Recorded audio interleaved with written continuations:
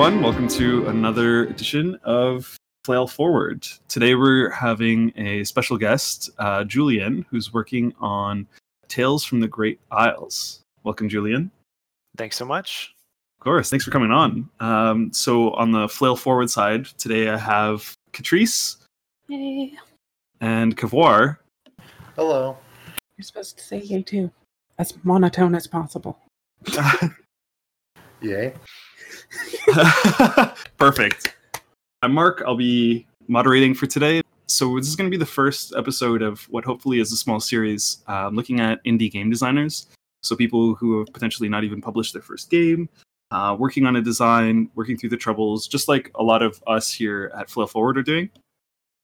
So we'll get through kind of asking Julian a little bit about your game. But first, do you want to tell us a bit about who you are? Sure. So I'm a tabletop game designer from Toronto. My name's Julian, obviously. My background is really not gamey, but I did music composition and illustration and creative writing. And Nice. then I kind of, when I met my partner almost a decade ago, he studied video game design and I got into video game programming and graphics. And then I Cool. discovered through his friends all these tabletop RPGs. And then I played my first ones, and actually my first game ever was Changeling the Lost. And I got to being a DM for doing D&D. And then I just wanted to make my own games in this kind of category. And I've been stuck ever since. So. Wow. That's awesome. So you've been working on RPGs for a little while then? I guess a while. Yeah. Like I started the process by writing adventures and working on material for Dungeons and Dragons. Right. So my main gig is I run a website. It's called gamesandstuffbyjulian.com with an E. And I sell character sheets and adventures and D&D kind of peripherals.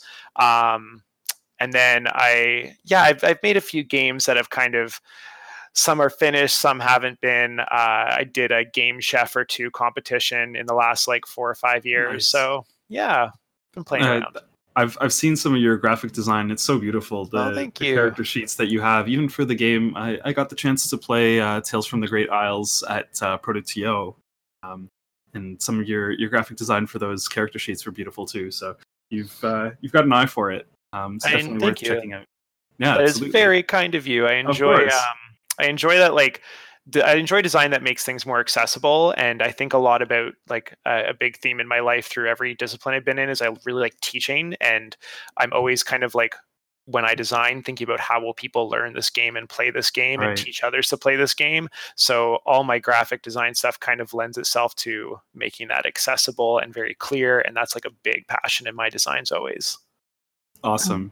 That already gives us kind of a hint on the first question's answer, because Rob's not here, so we have to ask the question for him with a sock puppet, and I actually have a sock nearby, so I'm just gonna.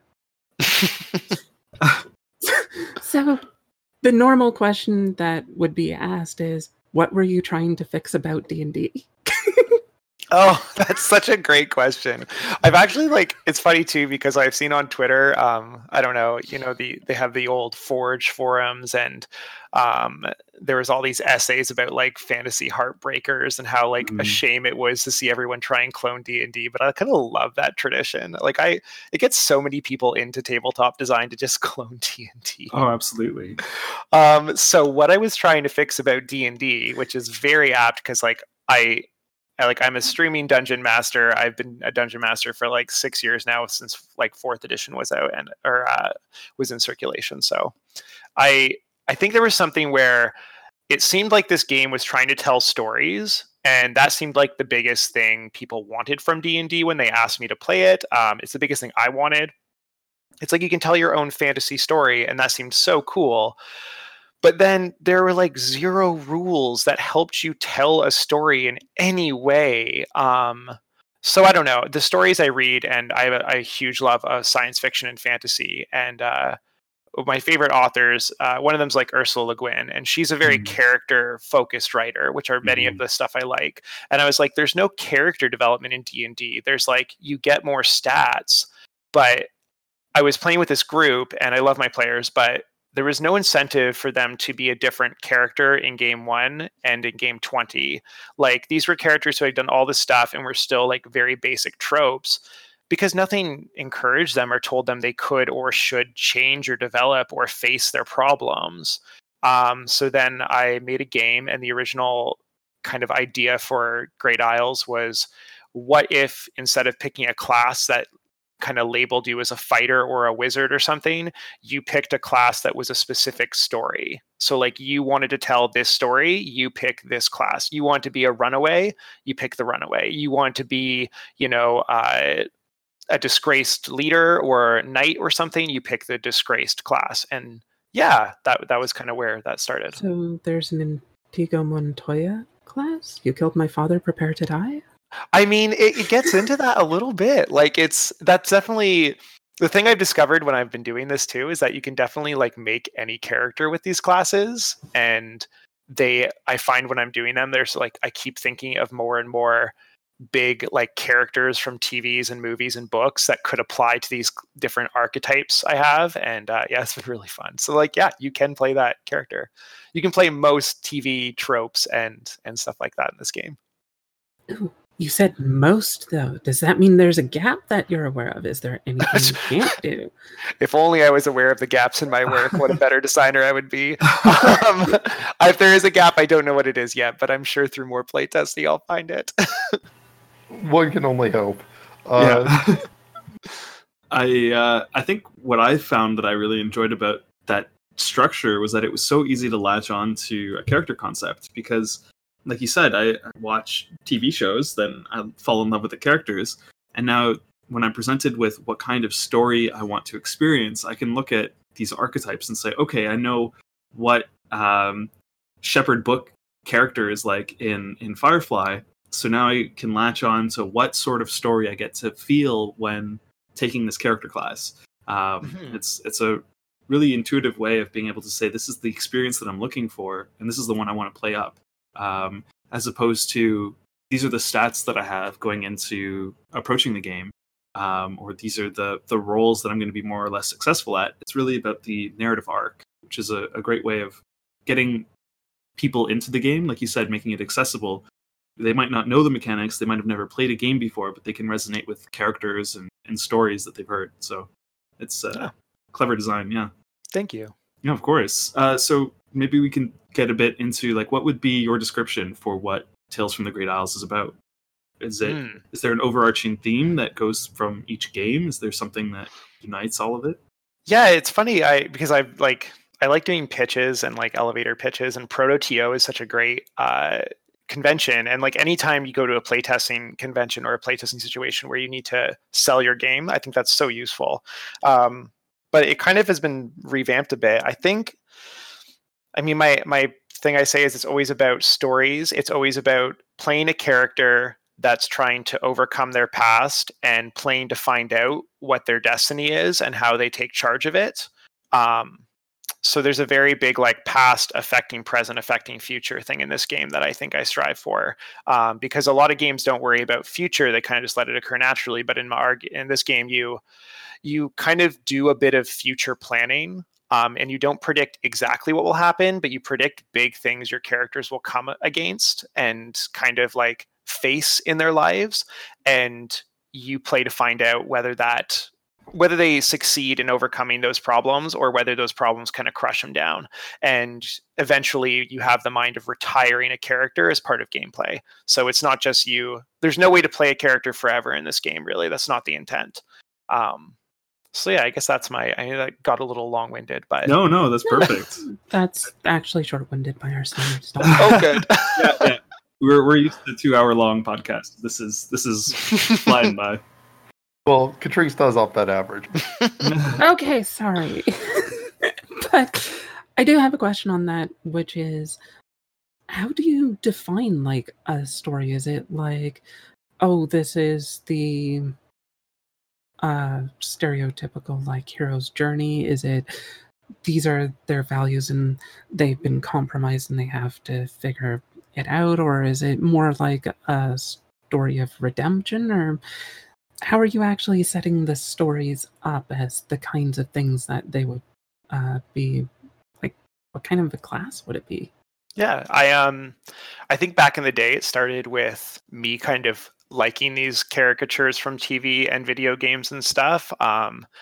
Like I remember when I was thinking about Super Mario RPG, which is like one of my favorite SNES games, there's a part in it where Princess Peach runs away from the castle and joins your party to go kick ass. And it's sorry, I hope I can say that on the stream. Sorry about that.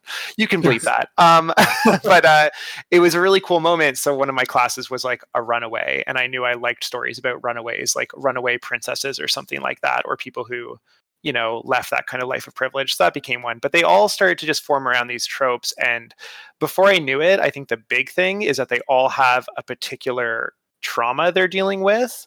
And I didn't really set out to make this a game about trauma, but it happened. And I have 8 archetypes. 4 of them are a little more mundane and they deal with real life kind of things. An example is like I have a champion. They're a knight that, or a protector or a guardian of some kind that failed in their duty and lost respect and lost a reputation and is trying to figure out what their new life is. Jaime Lannister of Game of Thrones is like a big example of that kind of archetype. And then I have 4 archetypes that are supernatural or kind of magical in nature. And an example of one of those that's really popular with playtesters is the Beast, which is someone who is either like cursed or has a demon in them or has something inside that takes over. Like the Hulk is a kind of good example, or Wolverine from X-Men would be a good beast where they've been like changed some way and have to adapt to whatever is within them and their own rage and anger. So yeah, they came out of these different experiences, and each archetype is like, you have a specific thing in your past that happened.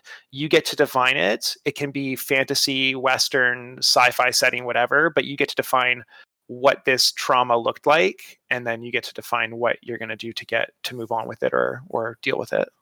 Yeah. That makes perfect sense. And I think that's what the buy-in is. And it works really nicely with one of your central mechanics. So can you tell me more about the Destiny map, how that factors into the story that you get to tell about your character?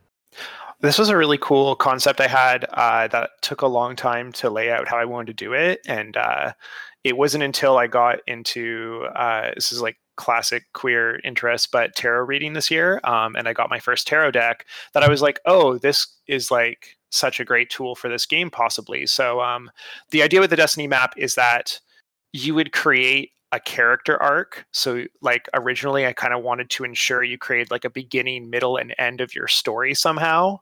Mm-hmm. And that you would have this kind of wonderful structure, and then your character would retire when you hit the end of it. And it's not plotted out like you have to play 4 games with this character and they're done. It's just like you're always in the game aiming towards certain moments. And then when you hit those moments, it's like, just like it's I guess like a checkpoint. And once you hit your 3rd checkpoint, your character retires. So the way it works now is that you reveal tarot cards. You do a 3-card tarot reading. And I have a list of, I'm going to pull it up here. But I have a list of just basically events that are associated with the card. So if you pull strength, the first event might be your greatest challenge you've had in your life. And then if you pull justice, it's about the unspoken price of your past actions coming to bear down, and it asks whether you're going to like forgive yourself for them or find forgiveness. And then your 3rd one might be something like the devil, which is like your earthly attachments threaten to overtake you, and will you be able to let them go? So you play through those 3 moments. It could take 3 games, it could take 10, it could take 15, and you look with the GM for opportunities to say, I'm going to make this my Destiny moment. And like, can we do this scene as this moment? It makes you a bit of the center of attention for that little scene or that game even. And then, yeah, you kind of decide as yourself, like, how do you change from that? How does that affect your character? How does what happened affect your character? And yeah. You'd mentioned like you're working on the concept of basically you have the future of the character set in mind. Now we actually see how that is. So I was going to ask originally, like, how set in stone are these? Like, do you actually set, like, you will encounter this situation, or is it more specific? Like, do you have the ability to just say, this specific situation will happen, but you don't know the context that's going to lead up to it, and the context may dramatically change the nature of it, sort of Babylon 5 style prediction of the future. That second option, definitely. A good example in our second playtest that we did the last day of Proto-TO, we had someone in their first Destiny moment was the Lovers, and we just played a couple scenes, but we wanted to try making one of the scenes, even though it was very early in the campaign, because it was only one game, one of these Destiny moments. So the Lovers is someone close to you that you care about is like they disappear, and will you try to get them back? And we were playing a Cthulhu style pirate game, and we were on this ship, and someone's character was kind of a little bit obsessed with the visions they were having, and of going to this really haunted, like awful place to discover ancient Cthulhu like relics. And they were obsessed with it, and they had their like love interest was on the ship as their navigator, and there was a moment where there like was threats happening around them, like a sea creature attacked the ship, and when I kind of wanted to threaten something and put that character in a position where they had to make a tough choice, I was like, I'm gonna, if you're cool with it, let's make this scene your first Destiny moment, the Lovers, like they're the person that's threatened, and you have to pick between like keeping the ship going or saving their life. That's how they disappear. And like, will you fight to get them back? And they ended up ditching them because they were so focused and driven on their goal. But then afterwards had to like process the grief that they just like basically let their lover die. Wow. And it was like really intense. So that was kind of how we did it. We talked about it and we said, hey, do you want to make this it? We didn't know the context. And part of the game is like, as a GM especially, note down what your players kind of want to happen, but also look at everything they don't specify and see how you can surprise them. Sounds like a job for necromancy for me. Mm-hmm. Which could lead to another very difficult moment in their life. Okay, I have a pair of extremely boring questions. Please. I'm sorry. First one, have you read Royal Blood? And if you have you managed to run it? I have not. Royal Blood? Yes, it's another tarot-based thing that uses major arcana in an interesting way. Cool. How does it do it? Designed entirely to be one-shots. It's its own unique thing. Yeah, I was just curious if you had read it. Second question, do you have rules for adapting, for using Thoth versus Rider, or does it have an assumed deck that you're using, or where is it on the scale? Well, I think like tarot decks are so unique, and I think with each one they like have some similarities, but some tarot decks can really take cards in a new direction. So I have like a general list of like suggestions for these moments. Oh, I'm sorry. My specific question is, you have a list that is Rider is your list of examples. Yeah. Do you have a conversion for the ones that are quite different in Thoth, or is it? I don't have any conversion right now. I kind of have it just based on Rider and general concepts. But I think as opposed to like making specific, I know there are some mainstream decks that I could do a few versions of, but I don't know. I'm also comfortable having it ruled to be like, you know, if your tarot deck suggests something different, or if you and your player, when you flip that card, kind of have a feeling about it, or an idea that strikes you both really strongly, that's kind of like not really lining up with what I wrote. Like, it's very much intended to do it like a tarot reading. And even like sometimes when you read tarot, even the strict definition of the card, it seems to not fit as much as something else in the imagery or something. So yeah, it's very flexible. No, I think that makes sense, because it's more intended, I think, as a guide of what you want to interpret, as opposed to being essential for the play of the game. Like if you had a different deck of other semantic meaning, I think you could use that just as well, as long as it encompassed a lot of the storytelling narrative elements that you wanted to feature in your game. It could be like a very different genre, right? Yeah, exactly. And since this right now, I'm pretty setting neutral on it, which I usually am not a big fan of setting neutral stuff, but I'm trying it out. Yeah, some of this might work with like, some of it might work as is, but some of it might need to be a little changed, or it just might invite a really cool change that everyone at the table really jives on. Makes sense. Technically speaking, then, you're not really attached to it specifically being tarot or specifically the Rider-Waite version. So you could just have basically use like card sleeves for Magic the Gathering or something, and just write stuff in on a sheet of paper and shove it into like the little card slots and basically make your own deck, and it would still work. I even have kind of like a rules for using percentile die to randomize a Destiny map if you don't have a tarot deck. Nice. Because so to use the deck a little more fully, so the major arcana are used for this Destiny map, and then the like minor arcana, not the court cards, but just the 1 to 10 cards are used for the resolution system. But that can be subbed in. If you just have a playing card deck, you can do the resolution system with the card deck, and you can do the Destiny map, which is only on character creation with like a randomizer of some kind. Yeah, I did actually notice that D100 scale, and it's like, well, you've got the 21 cards, and you have the D100 goes in batches of 4, so it only goes up to 84. What happens if you get an 85? I guess just a re-roll. Yeah, it's kind of like I tried to make it as high as possible, but like math it out, and like unfortunately I was left with a remainder of like 15 or something. So I was just like, oh, okay. 21's a really hard, or 22, I guess, is a very difficult number to use a percentile die to measure. But it could also be choose your own. I haven't fully fleshed out the non-tarot applications of this. Okay, good enough. I assume that like the 1 to 4 of each also correlates to the element, because you had actually mentioned that there's some elemental stuff here.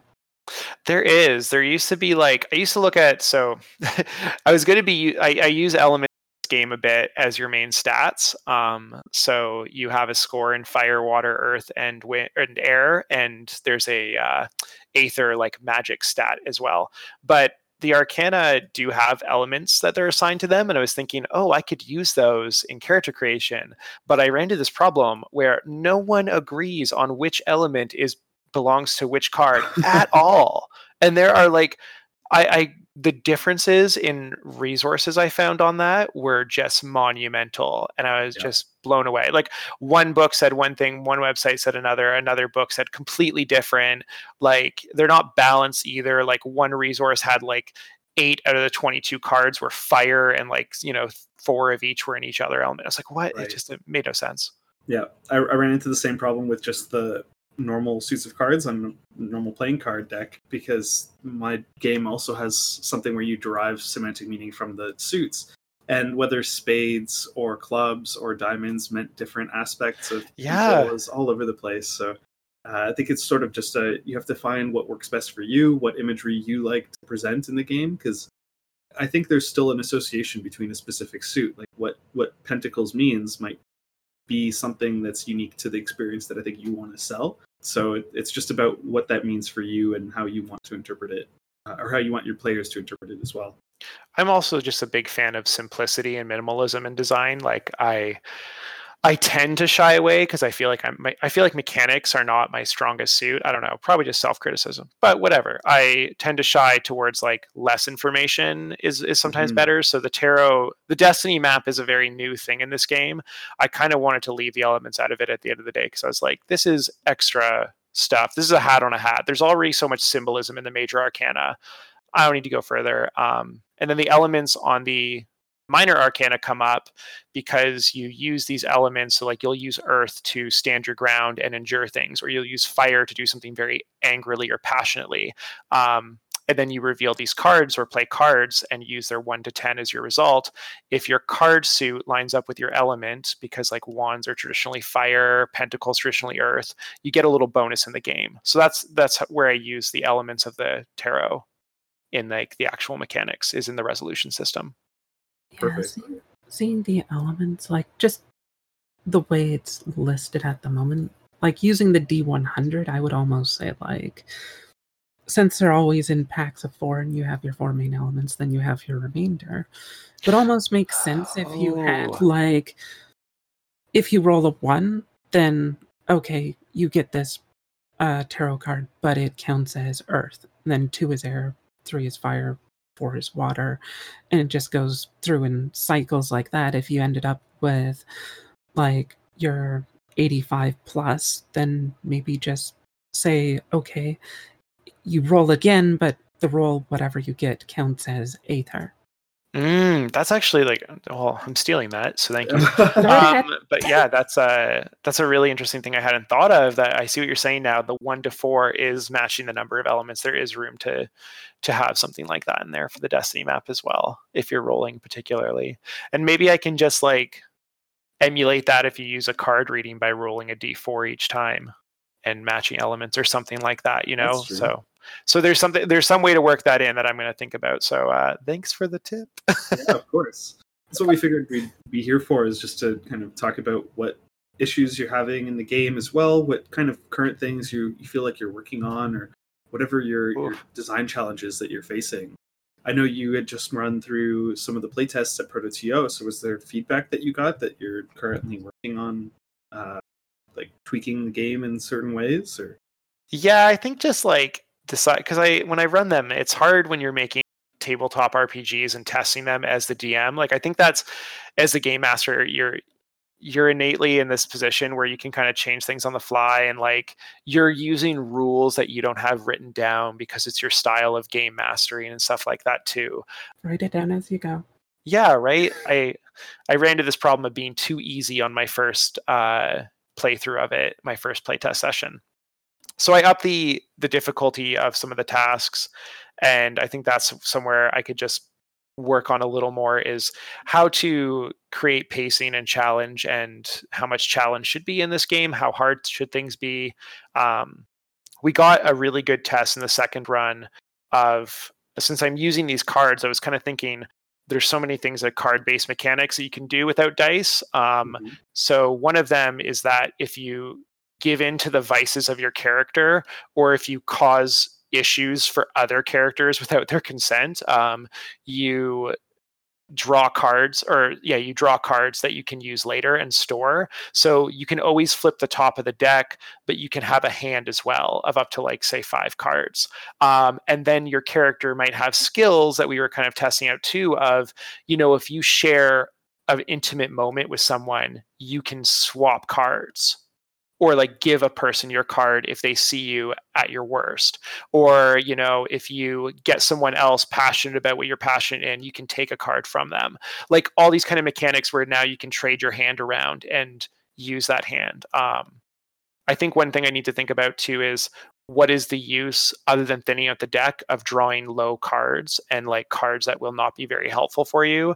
How do I make that feel less bad? How do I make it feel like you're not just being a bit screwed over by the deck? Right. So I've been thinking about whether I can just make some things in the game require any card, or a card of a certain suit, regardless of their number. That's where I'm playing around right now. But it was really fun. Cool. It was I think the feedback around that was pretty solid. People want more challenge, and it's just the nature of Proto.to as well. But I have to start working on and testing long campaign stuff. Like, how does it actually look after 6 games? You know, that's what and like, how do you reintroduce a new character when one retires? All this kind of stuff that deals with long form play is what I need to work on as well. Mm-hmm. I think that's a big challenge when you are still trying to narrow out even some of the early play tests, because if you're still working on some of the structural mechanics of a single play session, it's hard to think of, like, okay, is this game solid enough to take it to 6-7 sessions? So really just like narrowing down exactly what the mechanics are usually, I think, is a good way to know that your one play session is solid. Now let's take a look at what would happen in the next session. What needs to change if I were to reuse all these characters? So just finding a kind of group is even difficult for a lot of people, to have that community of people that say, yeah, of course, I'd want to try this again, and have the time to play around with these long-term mechanics. Not an easy step to take, for sure. Yeah, it makes me wonder about, like, there's just so, I kind of bemoan sometimes little organized information there is in the tabletop RPG designer community. Like, we don't have these standards that the video game design community or even the board game design community now has for playtesting and stuff. And like, I think we do need, even though a lot of indie games are coming out as one shots and short run games, I think like we should like look at tools for how do you test long form games without making a group of people play like every week for 3 months. Like, I've been thinking about how could I either create characters that have the feeling of being in the game for a while, or like, is there a way I could cram like 5 games worth of stuff into like a 5-hour play session and just we like gloss over a lot and just work on the long-term mechanics only and just do a few scenes each game and then like play a final one as like session 6 or something. I don't know. I've just been thinking and like kind of spitballing, how do we test this stuff easier and better? Because there has to be a better way than just playing 6 full games of it over the course of. I can't get D&D players to play 6 full games in the course of like 3 months. So I don't know how the crap I'm supposed to get people to play this game that's not even finished. So yeah. Yeah, no, exactly. And I think you're right that there should be sort of some guidelines that I don't think exist right now for how you would playtest these long-term mechanics. Definitely, it's still a very young industry compared to video games, or I guess underdeveloped is what I should say. Because RPGs have been around for a long time, but it's the amount of resources available to people to figure out their own system is a bit tricky. So yeah, I feel like most of our design docs are Twitter threads right now, and that's really not easy to manage. Right. Yeah, no, absolutely. Or even just some of the communities on Reddit and people who play online on Roll20. It's still hard to find the community base. A lot of people spread out over different medium. There's not really a single place where everyone goes to find their team. So I've seen the drive for people because I love it when I got into this community too. I was like, where is this community? And the answer was on Google Plus. And I was like, well, that's a joke. But no, there was such a strong Google Plus community of designers. And I was like, well, this is doomed. And then inevitably it shut down and we're all kind of spiraling out where to go. Exactly. I've tried to do stuff on Reddit before too. And like, I've gotten into very like a left kind of side of Twitter that's an RPG community. Like, there's a lot of queer developers and stuff that I connect with. That's really awesome. Because it's a really like it fosters a lot of new gamers and new designers. Whereas like when I was on Reddit, my experience was like, I saw a lot of the same stuff all the time. And I saw a very big like hostility towards people who weren't as experienced and not doing the same stuff. Like it's an interesting platform because it probably has the most people in a communal space that are actually talking about this stuff. I don't know. I think I'm really excited about Discords opening up. I'm on like 4 tabletop design Discords and they're all like quite busy. And that's a new thing I'm learning to do because I'm 31 and Discord is a challenge. I feel like I shouldn't be old, but Discord makes me feel so old. So I'm learning. It happens to everyone. I think we're all getting there too. So yeah.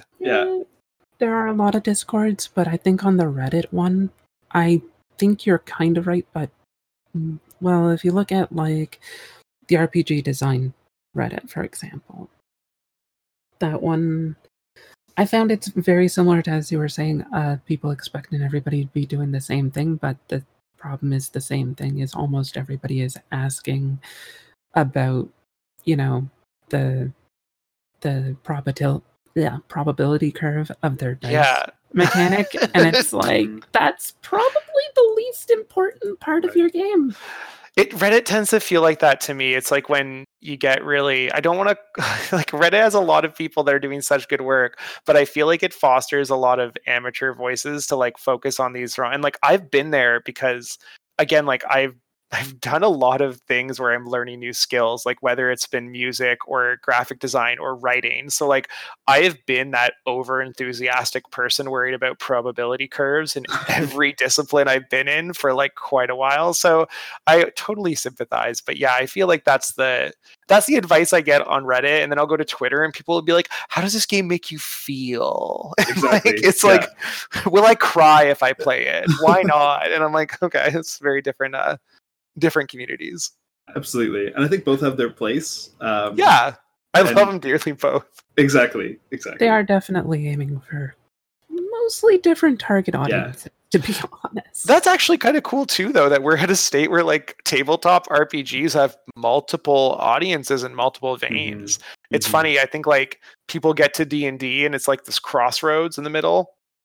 And you can go like, oh, I love the story stuff. I want to make story games. And this is a generalization. I don't really use this term strictly or anything. But also you can be like, I want to make emotionally intense games that no one can play that make you cry when you read them. And you go that route. And then there's like, oh, I want to make like D&D, but with 500 million more rules. And people are there for that. So you go that route. And like, it's just hilarious. And it's cool for me because even some of the games I'm looking at that are being released, like I've been following Lancer RPG, which is one of those just all crunch. The entire game is just mechanics and how you tie everything together, and I'll get this level up in this one, and then they'll work together. And anyway, and then other games like you had shared a list of esoteric games. Oh, did you read that? Yeah, that one got me. Oh my god! And it was basically, I remember the description of one of them was it takes 3 people. You sit at a table with somebody else. One person is like covers their eyes, and then the third person plays music, and the blind person dances. The other person sitting at the table has to mimic their dances, and then the third person is just responsible for keeping them out of like hitting each other or hitting other stuff, or safe from the other players because it's like groups of 3 possibly. Yeah. There was one where you just describe each other's faces in like brutal detail until you run out of words or someone's crying, and I'm like, oh my god, right? Like it was beautiful to read, but I'm like, I need a lot of trust. exactly, and it's so interesting that this is the breadth that we're seeing now, because like you said, a lot of, I don't know, my experience with RPGs coming into it was D&D-esque derivatives. Like that's how I started, was with, oh, this is this other game called Pathfinder, here's this other game called Shadowrun. And they had very similar feels in terms of how the game plays. But now that we're seeing all these really interesting indie games come out with such a variety of emotions or mechanics, and it's really exciting to be a part of the community right now. Well, I take a lot of this from my music history and composition knowledge that I did, because I kind of got thrown into music and in the university and was listening to a lot of very modern stuff. And I think people's big question is like, I mean, a lot of classical music has stayed very strict to different guidelines and stuff and been very like traditional, even when it is experimental. But when people do like this music as art and like music as not even enjoyment or for the purposes we normally assign to music, when they just do it to challenge things and they do it to break the mold, people are always like, well, what's the point of that? And I think art, like games as art, are important because that influences the traditional stuff. That pulls almost like kind of the moon pulling tides. It has very subtle effects, but these big, ambitious, vague things that games as art are doing, they trickle down and they influence. It takes decades, but that's what happens with music. Every like big movement in classical music is predated by a smaller, weirder movement before it that influenced it in that direction. Right. So I'm always excited to see games as art, because I think we have a lot of these traditional games, and the more games as art out there, even if they're unplayable, even if they're super alien to us and difficult to parse, they will have their effect and they'll help out in the long term. I think it's a lot quicker than it has been, though. Yeah, like, nowadays, it used to take centuries, and then we got like printing presses, and it started only taking a few decades. Now we have the internet. It usually takes a few months to a few years for things to trickle down, as you said. Like the whole Powered by the Apocalypse kind of thing just basically changed everything in just a few years. And before that, it was like the White Wolf games. Like everything was D&D-esque before that, and then White Wolf, and it was like, what the hell just happened? Yeah, it's very quick nowadays, and I kind of love that. Like on Twitter, I'll see people talking about an idea. In 2 days, there'll be a game jam. In 4 more days, there'll be 20 games submitted to it. And it's like, oh, this one concept everyone was thinking about now has like this huge, and like this has been a week, and I feel like I'm always missing out. But yeah, I don't know if you noticed, but you end up with like +1s or like basically -1s to +3s in your stats, because this game was an Apocalypse World hack as well at one point. Right. So that's where even I started. Mm-hmm.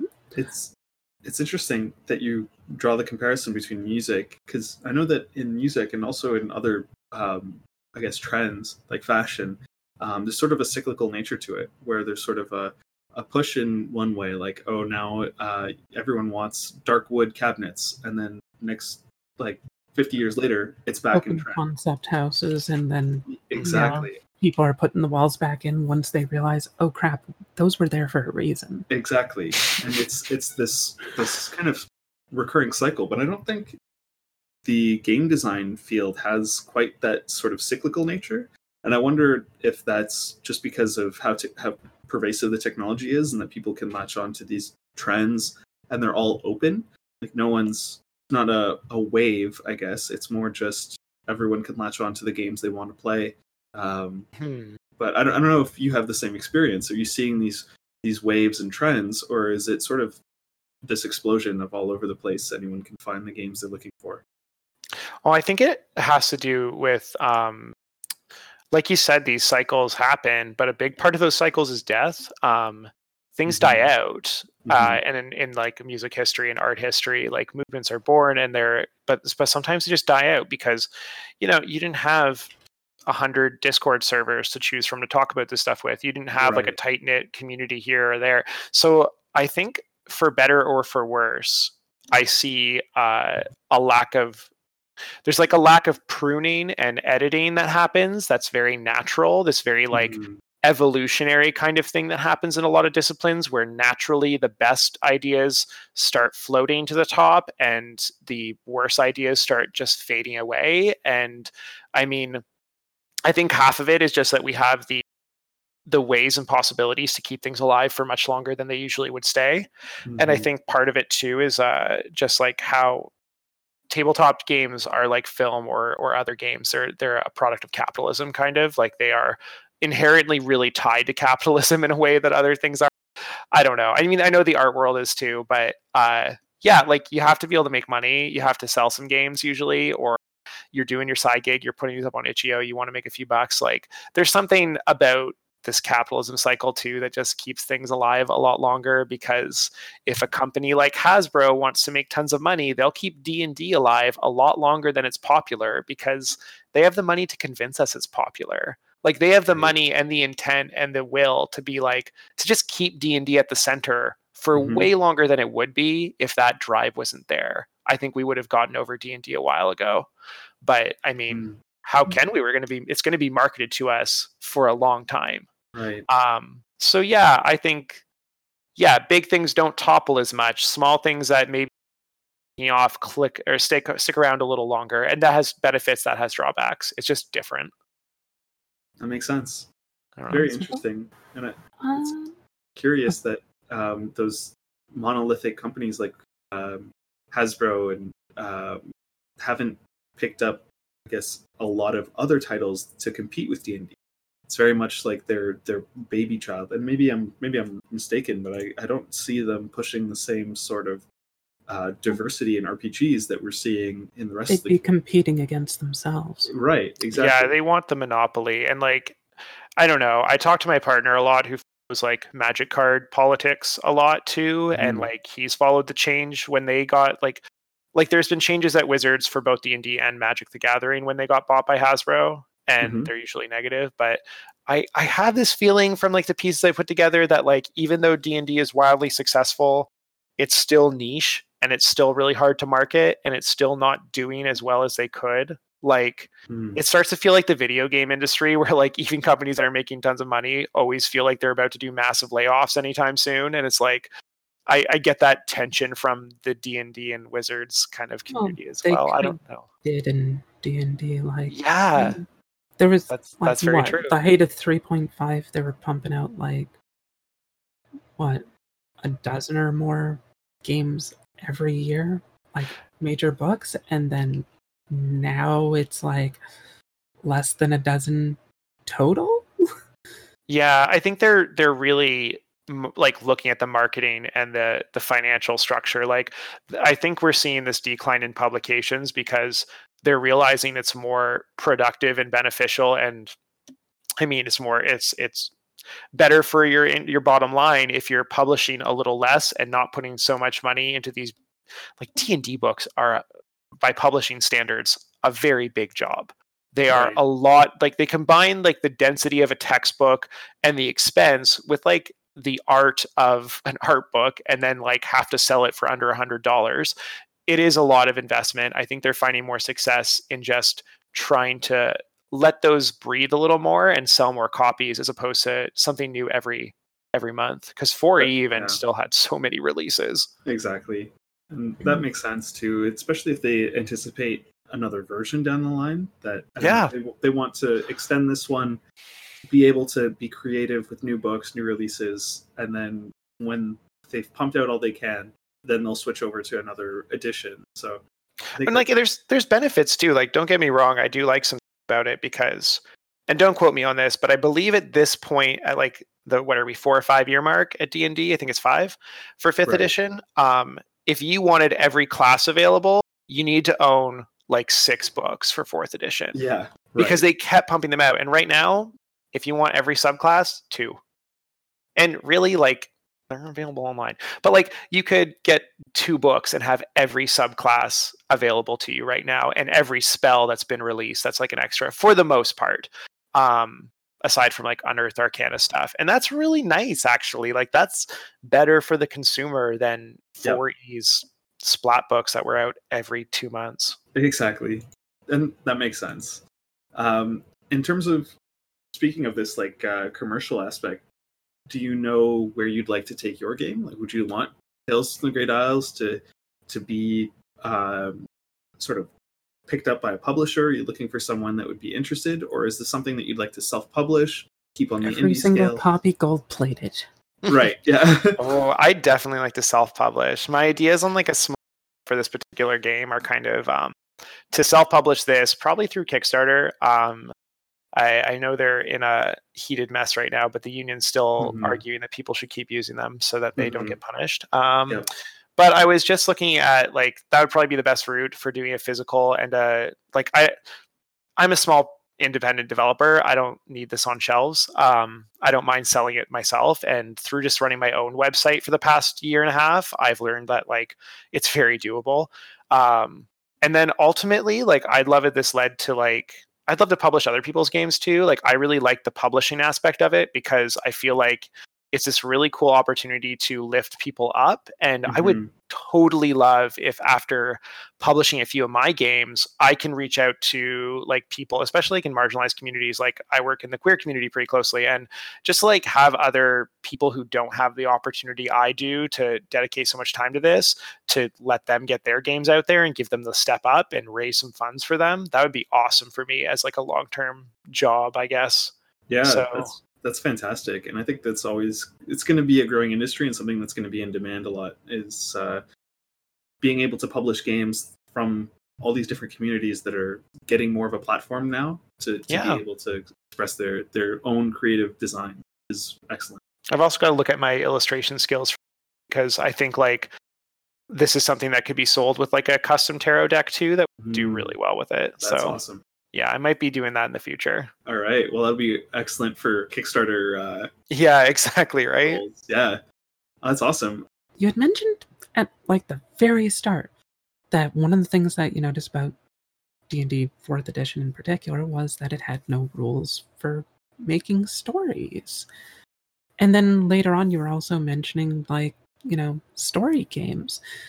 And strangely enough, what I've noticed is that a lot of story games specifically go out of their way to avoid getting into the way of role-playing. Like, they consider rules constrict and constrain, so a lot of their...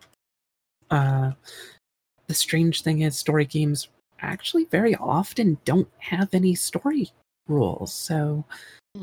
What's your thought on that? Oh my god, I'm so glad you asked. I could talk about this topic all day, but I'll suffice it to say that first... With Dungeons & Dragons, I think what I more mean, this is the worst egregious thing about 5th edition to me, and it's just like, I hate it. But I still play, and I play 5th edition. I appreciate what it is. I have friends who want me to run it. I do it all the time. But I think 5th edition gives you these personality traits and the inspiration mechanic, which is the most clearly last minute decision that game has, because like it's the one thing in the game that ties into no other rule at all. It was window dressing at the last minute, and like no one can convince me otherwise. But this whole mechanic of inspiration in your personality is lackluster and forgotten by so many DMs that I feel like it's this slap in the face of D&D being like, look, we're more story focused. Gotcha. And but anyways, as far as story games having rules about story and rules not, I think it's like two directions you can go.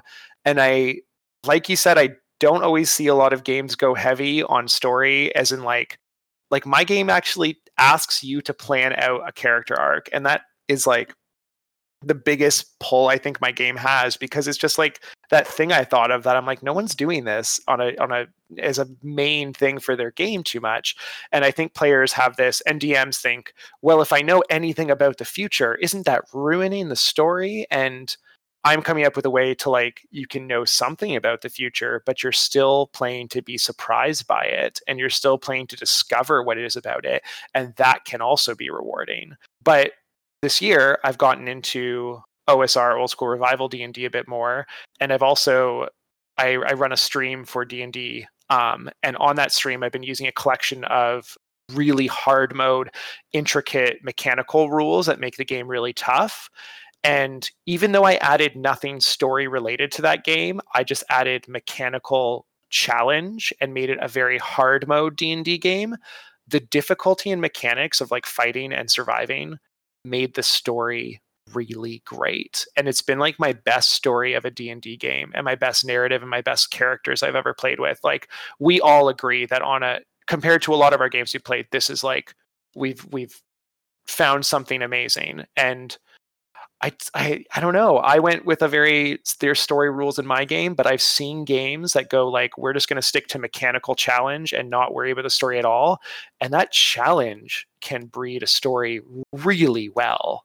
So I don't know. I think it's two ways to accomplish it. And I've chosen this one, but I'm also at the same time playing with ideas right now for another game that is very the opposite, like creating story by being very hands off and just letting that challenge create it.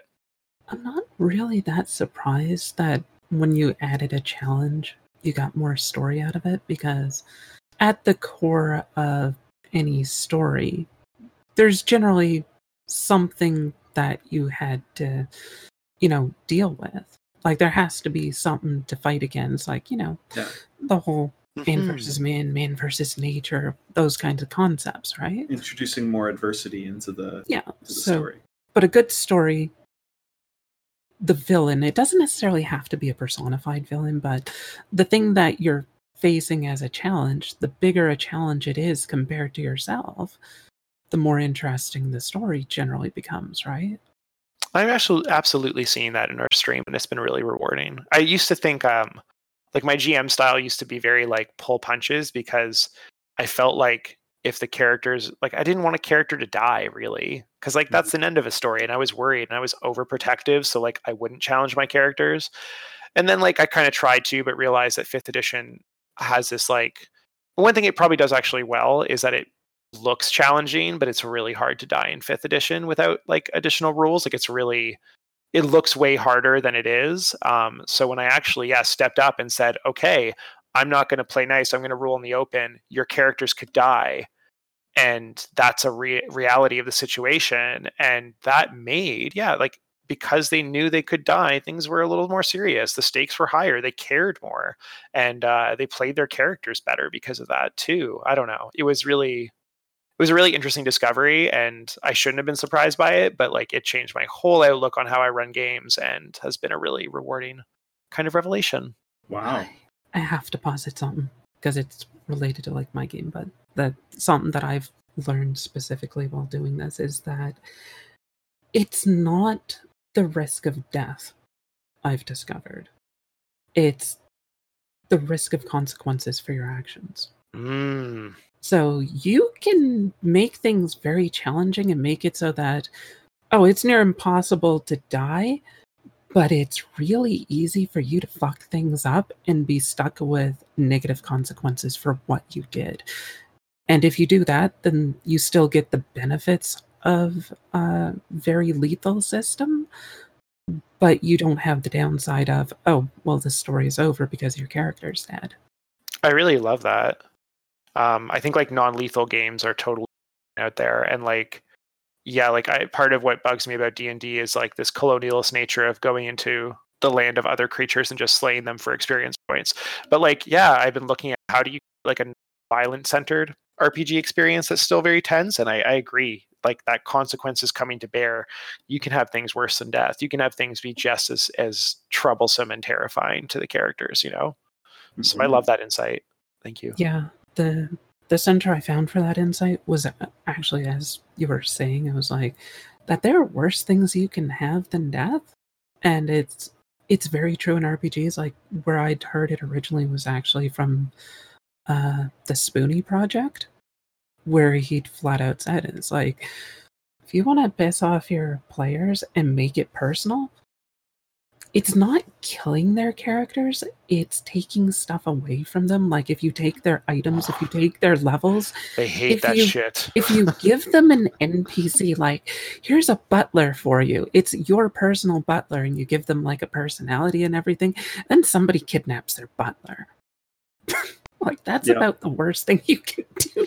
It reminds me of like a Dungeon World where the fighter gets like their named weapon that they like deck out with different additives and stuff, and they like create this custom signature weapon they love. And it's like, if I've ever seen something that's just like a red flag for the DM to threaten that and risk that all the time and let it swing out of their reach, like it's just like a golden opportunity. I love it.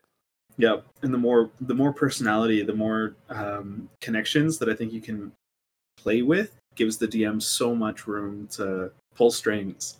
Yeah, I love that aspect, and I think that's part of the tools for creating GMs or creating talented GMs. I think is to make sure that they know where to find these strings, and if you have stuff built into the game like those fighter weapons or relationships between certain people, I think that's kind of like here's the big sign of please like mess with this thing, because these are the things that the characters latch onto. They're part of their identity. Like, mess with this and you'll have a great story. That's also the thing that it's the thing that the player wants you not to mess with the most that tends to be the thing that they're most attached to, and therefore the thing that you need to mess with them. Yeah, yeah, exactly. It's that classic Apocalypse World principle of like put everything under crosshairs, right? Yep, exactly. Not just the players' lives, but like put everything: NPCs, items, favorite things, favorite towns, their hometown, their family, that's whatever it is. No, absolutely. Very compelling stories. Yeah. I found one of the biggest ones. Sorry to derail go ahead. A little bit, but one of the biggest ones I found is for stories that really end up to sticking with people. It's usually when you force them to go against their nature. So if you have like the paladin character and he's like, oh, I'm like a staunch defender of the faith and everything, and then it turns out that their faith is really heavily corrupt, and it's like, now you have to decide between like, do you follow your beliefs or the church, because they're fundamentally opposed to each other. The very nature of what you use to define who you are as an individual is broken. Now what do you do? I love that kind of stuff. Yeah. I think the stories that Tales from the Great Isles allows us to tell are also very strong with that, because you've created these sort of things, these latching on points for people to be able to mess with a little bit. Like even who your champion example was, like you've let someone down before, and that's something that can come back and be the individual that once again is up for the champion to defend or right their wrong or something like that. And I think those kinds of prompts and the open-ended nature of some of the questions that you ask in the Destiny map, I think those allow for so many interesting places to carve out the identity of the characters and have them change over time. I think it's like a beautiful way of doing it, and I can't wait to see the next versions and iterations of the game. So Oh, I'm excited too. Yeah, I Thank you. tend to agree. Like the description that you gave of your example, where it was like, oh, they had to choose between their mission or letting their loved one, the navigator, die. And it's like, it's not really a fun conversation to have. It's like, do you really want to give, like, you have to give up something, and it's like, Yep. those are nasty choices. Mm-hmm. But the only thing I would have suggested at all from your example is I probably would have put it off to at least the second or third session. So they Yeah, for sure. So they Build had the relationship. more attachment. Right. Yeah, like make it even more difficult. Yeah, I think the best intent is like for my game is to make the like Destiny moments happen like one every 3 or 4 games is kind of my idea right now. So like you build up to them for several sessions, and yeah, it kind of creates that care. Right. That makes sense. It increases the emotional attachment and intensity. Yeah, the impact Very when cool. it happens. Exactly. So might actually suggest writing that down directly, not necessarily as a rule, but a guideline for your GMs. Exactly. Yeah, when I start to look into like full GM rules for sure. And I also, because I feel like there's going to be a magic number, and like I'll probably find it when I actually get to test this long form a little bit more too, which is exciting. I bet you're probably accurate on it being about 3 to 4 sessions. I think it's my partner suggested too, you could run like a really concise game of this and have one moment happen every session and like play a 3-session version of this maybe, and that might be a possibility with it too if you wanted an especially chaotic, intense experience and didn't have like 15 weeks to play. So I'm looking at that as an option too, but I think primarily I'm going to design around the long form and like that makes sense. that build. Yeah.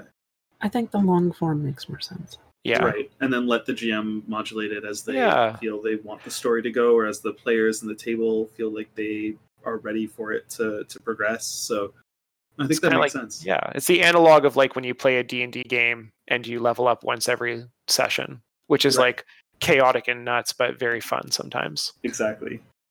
It can be. I find. It's for certain people, not me in particular. Yeah. If you go too quick, especially on like really big plot events, like every session is like the final episode of the season, it kind of ends up feeling not really chaotic. It just winds up being like, well, everything's happening full peak all the time. It's exhausting, There's never any downtime or low point to compare it to. So it just kind of, you grow accustomed to it. It normalizes itself out. You can't have pulse pounding action all the time because you become dead to it.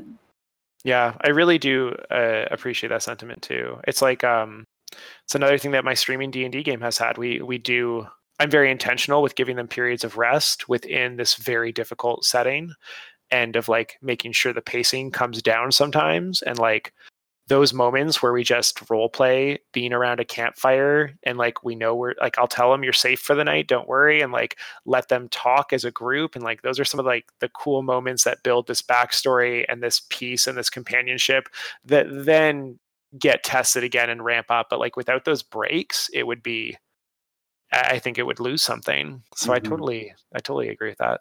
Just like telling a good story always needs the fluctuation of highs and lows, and that's what makes it dynamic and interesting and keeps it fresh for everyone. So on the scale of wrapping up, are there other points that you wanted to bring up, other things you wanted to shout out? Yeah, support me, I'm awesome. If you're looking for where I am, I want you to know everything with my name in it is spelled with an E, and I don't care. Learn my name. It's great. So if you want, I'm really active on Twitter mainly, which is Games by Julian. And then I have a website called gamesandstuffbyjulian.com. It is a great website. It has links to a newsletter where I'll update you about this game and any other games I'm working on. It has all my awesome character sheets and spell books for Dungeons & Dragons. If you play 5th edition, especially if you play with new players, all of my stuff is designed to be super helpful to people who don't know the game very well. So if you like my work and want to support me financially, you can buy my stuff. I'm on Patreon. If you search Games and Stuff by Julian. And yeah, just give me a follow and let me know what you think. Yeah, we'll post some of those links in the description of the podcast as well. Sweet. So.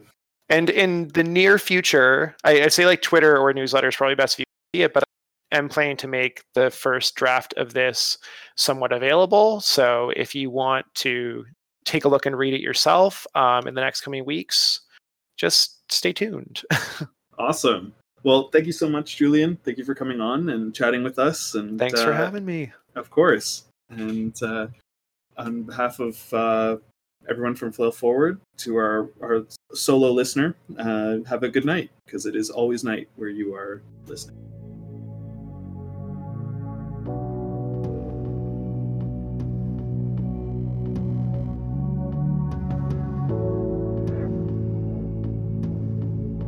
Hey everybody, thanks for listening. If you liked this episode, or not, we're not picky, leave us a review on iTunes or anywhere else you listen to podcasts. You can find us on Facebook, Instagram, Twitter, Reddit, and Pornhub.